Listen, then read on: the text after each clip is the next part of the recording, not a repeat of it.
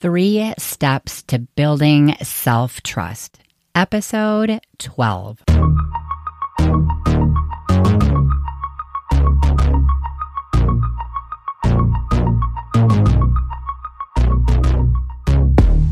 Welcome to the Awaken You podcast, where we break down relationship barriers by awakening your true you. I'm Coach Christine, and the two of us will be doing this work together because this process isn't about changing your partner. It's about discovering who you are so you can awaken you in your marriage. Happy Tuesday, my friends. How is everybody doing this week? I hope you all enjoyed the interview from our last episode with Karen Anderson. And today we are following up from episode 10, where I asked you one question to determine whether you trusted yourself or not. I gave you some steps to take in the following week for you to really take a look at whether you are following through on things that you tell yourself to do. This week, what we're doing is we are looking at our ability to trust ourselves, and we're learning how to deepen that trust in ourselves. So even if you discovered that you do trust yourself, I believe that we can always keep improving. No matter where in the spectrum you feel like you landed, if you feel like your self-trust is in the pits, no big deal. And if you feel like you're pretty powerful and do the things that you tell yourself to do, you follow through, that is awesome. All of these tips are going to help you increase your self-trust regardless of where you fall on that continuum. And as you build more trust in yourself, you are going to build a more powerful relationship with your partner.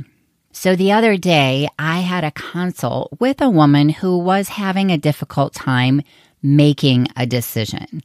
And then I started asking some questions about actions she was taking or not taking in her life. She didn't trust her boss, and then she admitted to several other people that she didn't trust, ultimately uncovering that she didn't trust herself either. With her being able to uncover that distrust in herself, she could see the potential impact that could come from doing the work of building a trusting relationship in herself so that she could start to let go of her lack of trust in others. 2 weeks ago, we looked at that one simple way to see if you trust yourself. And please go back and listen to that episode if you haven't already. It's a short one. It is episode 10, One Simple Way to See If You Trust Yourself. And then this week, as I said earlier, we're going to start working on that relationship with yourself. We're going to start working on learning how to trust yourself. And today we're going to take a look at 3 steps you can begin using in your life to build that trust in yourself. In episode 10, I did share some prompts for you to begin becoming aware of how often you unknowingly let yourself down, thus building up this lack of trust in yourself. These prompts included taking some time at the end of the day to look back and reflect and to notice how many of the things you told yourself you would do and how many of those things you were actually following through on. Then I asked you to look at what you didn't follow through on and ask yourself the question, why? That exercise was an exercise of self-awareness, not an exercise to look at all of the ways we're failing in life. awareness is always the first step to creating change. I help my clients look at this newfound awareness with curiosity, with empathy, while exploring how we might want to start navigating towards something different. So let's look at 3 ways to start building self-trust. The first way I want to share with you is to learn how to follow through on the things you tell yourself you're going to do. This, in my opinion, is the most important step you can take and the easiest one to start implementing because it is actionable. We love it when people tell us to do things and we can just go and do them. And so when I say it's actionable, I mean that you can start paying attention and prioritizing the items you want to be doing in your life. You can get them out of your head, schedule them on your calendar, and this step is part math.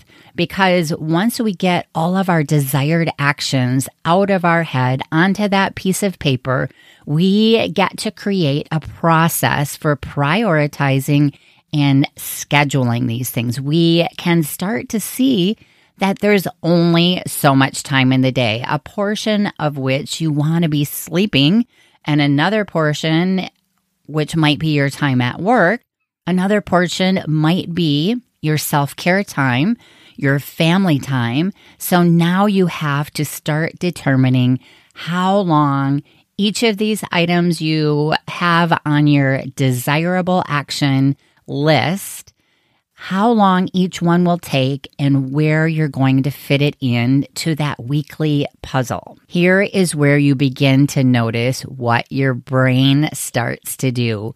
You begin to see how much time you have left to yourself. And then if you're anything like me, you start squeezing all of the things into those time spaces. Here is where you get to start running experiments to see how your plan is working. Did you allow enough time for the items scheduled? Did you take more time with your allotted task and steal from the next item you had scheduled? Another thing I used to like to do and sometimes still do, I'm just like, I can get this done in a few minutes and that's okay. The next task won't take that long. Another one, did your item pop up on your schedule and you decided in the moment it wasn't something you really wanted to do? So you just did something different, something that felt a little more comfortable. And this is where experimentation with your scheduling and daily planning comes into play.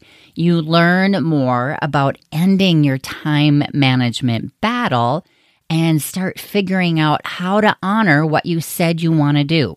When we look at what we want to do and work on the implementation of learning how to do what we say we're going to do, learning how to honor our commitment ahead of time, it is never a process about tearing yourself down for doing it wrong or beating yourself up for not doing it right. It is a process of trial and error and managing what is going on in your head to learn and move forward. So let's look at something together that you might want to follow through on. And today I am going to use my relationship huddle as an example. You can read about the relationship huddle in one of my previous blogs where I teach you how to create a 20-minute meeting that will forever change your marital relationship. You can go to the written version of this episode on my website, and there is a link in the notes to that post. To begin, I like to write down my reasons for wanting to do what it is I'm telling myself I want to do, as well as all of the reasons I don't want to do it. So if we look at this relationship huddle, I'll write down why I want to do this, what I feel this is going to create in my marriage. Then I'll write down all of the reasons I don't want to do it. This step alone helps me to be all in on my reason for making room in my calendar for this item. I get to look at my reasons why I want to, why I don't want to, and choose and let go of the others. So I might choose, no, I'm not doing this. I don't like my reasons for wanting to do it, or the opposite. And with this example, my reasons for not wanting to do it would be all reasons of emotions of fear. And then the next thing I like to do is to write down all of the reasons I'm not doing it. What is in the way of me following through? It is always something I'm thinking, which is causing that emotion that drives me not to do what I want to do. And it's important to uncover this blurry obstacle that is keeping me from following through and building trust in myself. Then it's time to start coming up with a plan for moving forward. Please write it down, schedule it, walk through, and bring light to emotions that keep you from moving forward. And then start playing around with what emotions you will need to be feeling in order to follow through on your meeting. Knowing that sometimes fear and discomfort might be two of the emotions that will have to come alongside an emotion like courage. Another tool I like to use is to look forward to what it will be like when I have followed through on what I told myself to do. I look forward to wrapping up that meeting and being proud. I work on embracing and experiencing how proud and powerful I am going to feel when this is over. Then I move forward boldly. When that item comes up on my calendar, I watch what my brain does. I watch what comes up for me. I remember who I will be after I follow through. I have already visualized what that delayed gratification is going to feel like. So I can move into that and remember it when I want to duck out. I embrace whatever discomfort is coming up and I do what I said I would do. Lastly, I make sure to take some time to look back and evaluate what happened, what worked well, what didn't work so well, and what I'm going to do differently next time. And then I rinse and repeat and do it again every time, learning something more about myself. Every time I follow through, I build more trust in myself. And the more you do this process, the more you trust yourself, even if you don't follow through, because you start building a process for following through. You start building a belief in yourself that you will figure this out. This is what builds that self-trust. Not that everything turns out as you expect, but that you gave it your best and you used it to learn and grow and move forward. Secondly, you're going to learn how to experience any emotion. So that first step in building self-trust is learning how to follow through on the things that you tell yourself you're going to do. And then secondly, you're going to learn how to experience any emotion. You can see from step one that we just walked through that learning to become aware of emotions is one of the first things you will have to do to start following through. You're going to have to learn how to carry that fear alongside and calm it down. Let it know that everything is okay. You're not going to die. And the main reason you're not following through is because of an emotion you're not wanting to experience in the moment. Instead, what you are doing is you're choosing something that feels better in the moment, and often at your own expense. Learning how to experience any emotion is a large part of what I help my clients with while they're going through the process of creating that romantic relationship they dream of. Taking steps to make this happen in your life is usually a bit uncomfortable.